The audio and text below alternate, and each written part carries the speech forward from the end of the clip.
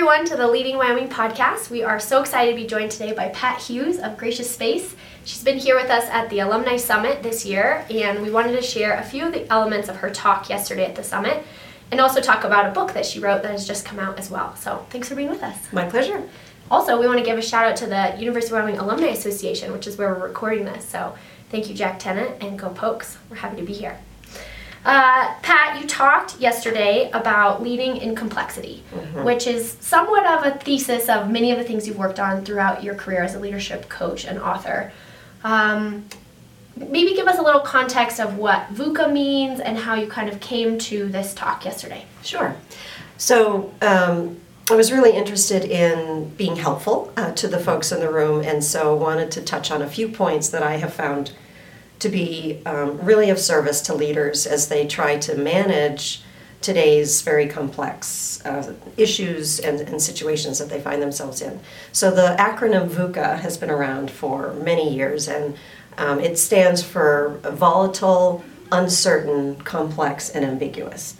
And whenever you ask somebody, you know, how's your workspace these days? Is there anything VUCA about your life? All the hands go up. So I wanted to look at those four elements and help leaders figure out how they could lead in situations of VUCA. Awesome. And you kicked us off with talking about values, which has a little bit of fun overlap with some of the Hogan coaching we've been doing. We actually get to kind of identify people's values in that conversation. But how do values come to an individual, or maybe bigger question, how does an organization set values? Right. So values come to an individual usually by our upbringing, and they're passed on. It's one of the key elements of being a parent is you get to try to pass on your values to your children, but also through faith traditions, through experiences in life, people develop a set of core values. And I've worked in the values-based leadership field for a long time. And so for an organization, it has to be intentional and it has to be inclusive. You can't have an executive team in a back room saying, these are going to be our values, and now everybody else needs to adopt these. I think the best way to come to a set of shared values in an organization is to include other people. And, you know, the ELT could start with, here's a set, what do you think? Get some feedback, narrow the list, and then really have some narrative around what each of these means, and then give them to the various departments or the various folks to say, now what does this look like in behavior? How can we show that we're living these values collectively? I love the example you gave too of the artifact hunt, of what is even the physical space around you. You talk about setting and gracious space. What is the physical space communicating about your values? Right. I mean, just here in this room, there's a picture of Cowboy Joe and some alumni in the university, and we can see the statue out here, and there's a woman at the front who has a set of beads in front of her desk. I mean, these are just artifacts that tell us something about the space. And so choosing those, being selective about those, because they tell a story, they send a message. And you want it to send the message that is consistent with your values. Great. So from there you moved on to culture, and I'm curious, I think some companies or leaders might think values and culture are the same thing. Why did you choose to separate them, or what's the difference between values and culture? Right. So values, I would say, is kind of the three legs that the stool of culture might sit on. Okay. And so culture is a product of values, but it's also expectations, it's norms, it's how we show up, it's how things are done, and it's often, there's a lot of unspoken aspects of culture. Behaviors that are not included in the set of values, but that we expect people to abide by. And these are a product also of just where we find ourselves situated. So for example, you know, in a family-owned ranch situation, the culture might be that, well, we know the oldest son is going to inherit the ranch. We don't ever talk about it, but that's the culture. And whether or not the older son actually wants it, or is primed to run it. So the culture is really, you know, how things happen, the unspoken and the spoken. It's policies, it's procedures, it's everything. It's the vibe that you feel when you walk into the place. You also, I've heard you say this before and I love it, you say that culture eats strategy for breakfast. Right. What does that mean? So what this means is that a lot of organizations spend all their time on strategy. Like, let's create the absolute best strategy or have a strategic plan that's going to make us the best number one or get us to our next goal. And that's great. However, if the culture of the organization isn't aligned with that, it'll smash it. There's an example I worked with a while ago with a government agency where they spent a lot of time creating a leadership program that would train their leaders to become, the leaders of tomorrow that they needed. That was their strategy. That was their leadership strategy. It was 3 tiers. It was upper leadership, middle management, and boots on the ground, literally, because it was, an agency where people wore boots and they worked out in the field. The problem was, and it was great, it was like a year-long program, lots of money thrown at it, big strategy, awesome curriculum designer, that was me. The problem was the culture in the organization said, if you're a leader, it's like having a target on your back. Mm-hmm. Nobody here wants to be a leader because the leadership culture was that you get all the crap and none of the glory. Mm-hmm. And so that culture made the program less successful until we figured that out and we figured out how to mitigate. And it was a long time coming that's the culture you had to change. The strategy alone was not going to do that. Which sort of brings us to your third point of adaptive leadership, and maybe what it takes to change culture is winning hearts and minds, and that side of adaptive. So it's something we talk about a lot in Leadership Wyoming, or technical versus adaptive, but maybe dive into why you think that's such a relevant part of leadership. Right. Well, I've long believed that leadership or change happens 2 ways. One is you move or you change the physical stuff. You change policies, you change buildings, you change leaders, but you also have to change hearts and minds. So there's lots of examples of when, like, say, in this city, women voted. This was the first place where a woman voted. So the law changed, but people's attitudes about whether women should vote took a long time to change. So that's the difference between you can change a thing, but you also have to change how people think about the thing. Those have to go together. And that's adaptive leadership, is you don't just do the one, you have to do the other. And that's complex. It involves lots of stakeholders and planning and a different way of thinking and experimenting and patience, really, because it takes time. One of the things you said yesterday that really landed with me is if you have a problem that involves people, people are the problem. Right. Not meaning like get rid of the people, but working with those people and helping to solve the problem with them is actually the problem. Right. It's because how we show up and what we expect and what we believe, maybe that's outdated.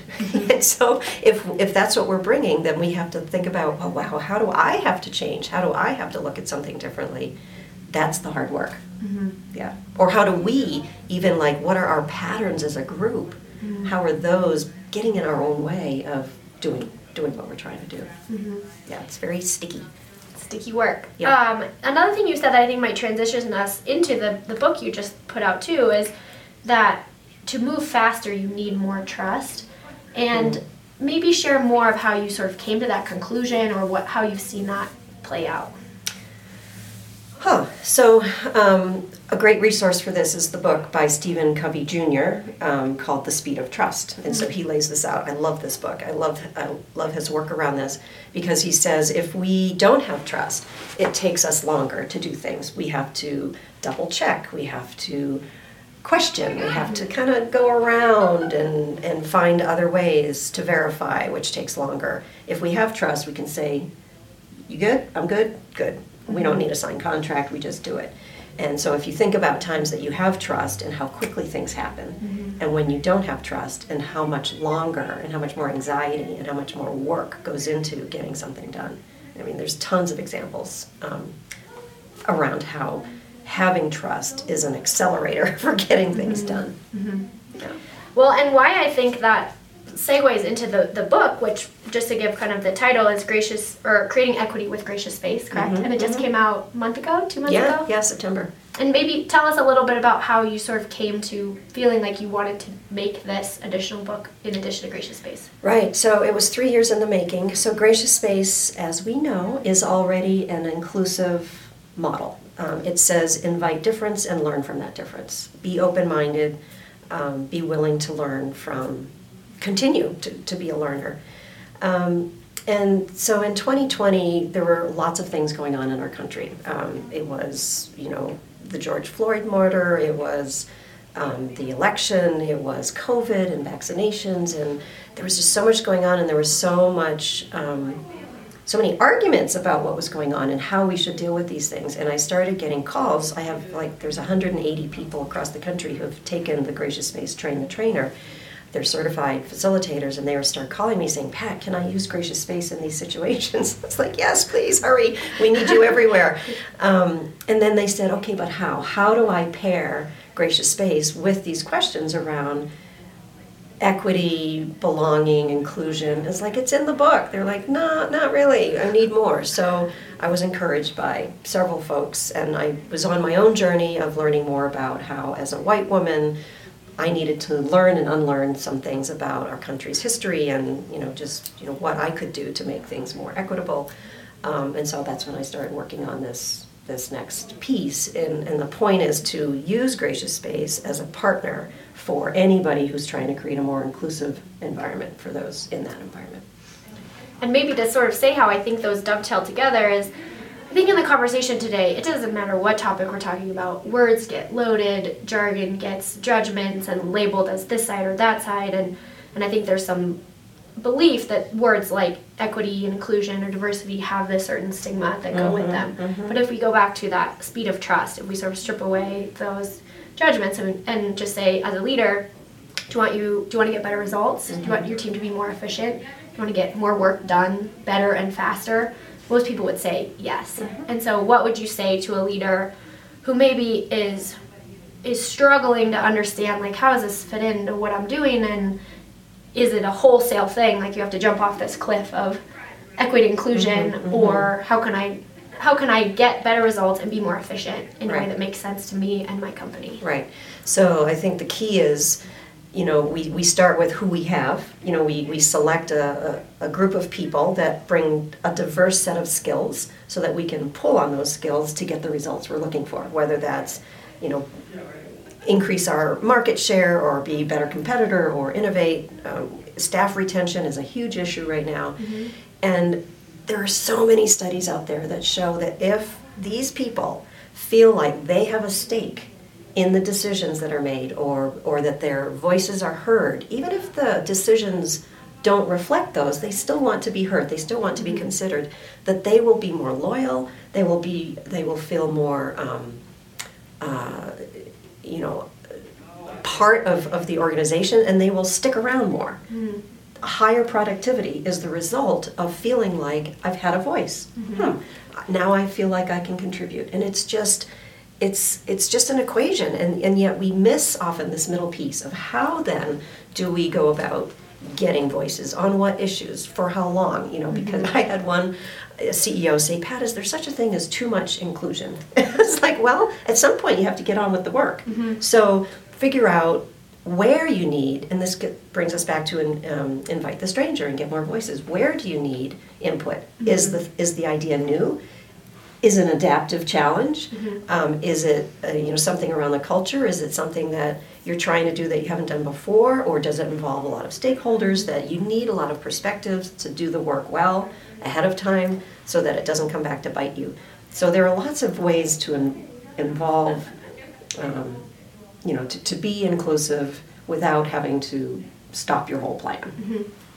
I think another thing that's in the primer about your book that says, it talks about authentic environments and authentically inclusive places. And I think that's another thing that resonates here in Wyoming is we sometimes don't like to do it the way everybody else says you should do it or the way they do it over there. And so how would you encourage a company that is saying, I do want better retention, I do want better employee satisfaction and productivity, and I still want it to feel like our ranch or our family business. How do you bridge those things? Invite the stranger is at face value asking for something that's different than you think, feel, or understand. And authenticity is let's make it feel good to do that. So how do you encourage people to marry those two things? Well, if it's going to work, it has to be real. So I am in total agreement that these are ideas, and I expect people to take the ideas and make them their own. There's not a recipe in this book, and in fact, I'm expecting people to say, okay, this is great, Pat, and now how do I do it? Yeah. Again, it's like it's in the book. So, finding, being clear on whose voices are not being heard. What's the perspective that we often miss in our situation, which may be different from somebody else's situation? Mm-hmm. That makes it authentic. What can I learn as a leader or as a participant? What can I learn that would make me better? That's authentic. How can we have more fun at work? How can we feel good about, because we spend so much time at work, why not have it be a place where people feel good? So that's authentic. Mm-hmm. So starting from those places, also saying what is it that we're bringing into the world, whether it's a product or an idea or a service, how does that align with who we are and why we care about that? That's authentic. Mm-hmm. So I know that's a little bit abstract, but I think coming back to the values, coming back to how we're different, what differentiates us from other groups, and how we can use that to get where we're going. I think that could be a way to start. Great. And I also just want to say, I think authenticity is your superpower, of being your whole real self to people around you. It's really inspiring. So no, thanks. I'm a WYSIWYG. What you see is what you get. So yeah, WYSIWYG. I like that. Maybe last question. I have a lot of your mantras that I use all the time, and one of them is the system will always get the results it's designed to get. Mm-hmm. And so maybe talk about what that means, and also in the context of if somebody's trying to create a more inclusive or more equitable system. I like in your book too, you don't say the equitable system as though it's some destination you'll get to, but if they're trying to think about those things, how do you think about changing the system? Yeah, so I think it might be helpful to think about equity in terms that we already understand. Like when you buy a house, if the bank still owns part of it, you have equity in that house. Mm-hmm. You have shared ownership. Mm-hmm. If you are buying into a business, you may have equity in that business. You have a small piece of it. And if the business does well, you do well. If the business doesn't do well, you lose too. Mm-hmm. So it's having shared ownership. And so that's one way that I think we can kind of get through some of this, like equity is now, it's the E word that you can't say in certain areas. We know what equity means. We know that it means shared ownership and shared access. Mm-hmm. And so if we think about that, it's like, okay, what does shared ownership and shared access mean in our organization? Mm-hmm. How can that help us? How can that be a source of power, a source of resources? I mean, the worst possible thing is that you've got people with lots of talent that you're not tapping. Mm-hmm. So you're leaving talent on the table. So equity could just mean, how do I get access to that talent? How do I enable and empower people to bring forward the gifts and talents that they have without expecting them to just stay in a box because of a title or a label that we've given them? So that's one way to think about equity that might kind of mitigate some of the head scratching that's going on around it right now. And I forget the earlier part of your question. It was system will always get the results it's designed system, right. So my master's is in whole systems design. I spent a lot of time thinking about how systems are designed, how human systems are designed. And they don't just pop up from nowhere. Mm-hmm. Somebody thought about it. Somebody thought about an org structure. Somebody thought about, a communication plan, a strategy. These are all parts of that design. And one of the things that's hard to do as a leader, though, but really important, we talk about getting up on the balcony and taking a look at the system and saying, how are things working? Where are the blocks? Where are the pieces? Who's not dancing on that dance floor that I'm looking at? And the system is producing certain results. Some of them are helpful, some of them are not helpful. How can we look at the system as a living entity and make some changes, move some things around, learn, undo some expectations, or maybe undo some assumptions so that we can get a system that has more of the positive and less of the stuff that we don't want. So that's what I mean by the system is designed. Mm-hmm. Whether you designed it or not, it has a design. The design is producing something. Mm-hmm. So you got to get in there and tinker. Yeah, I love that. That was a question you've used in coaching a lot that I've seen as well, is where are you not getting the results that you want, and then get in there and figure out why and what do you have the ability to technically change, or do you need to adaptively change through influence and patience and those types of things. Right. So. I mean, there's all kinds of systems. A truck is a system, a university is a system, a business is a system, weather is a system. Now, we can't necessarily tinker with the weather. We can hope for rain, but we can hope that the wind dies down. But these are all, if you think about the truck isn't working, how do I fix the truck? What are the pieces I need to move around? What is something new I need to bring in?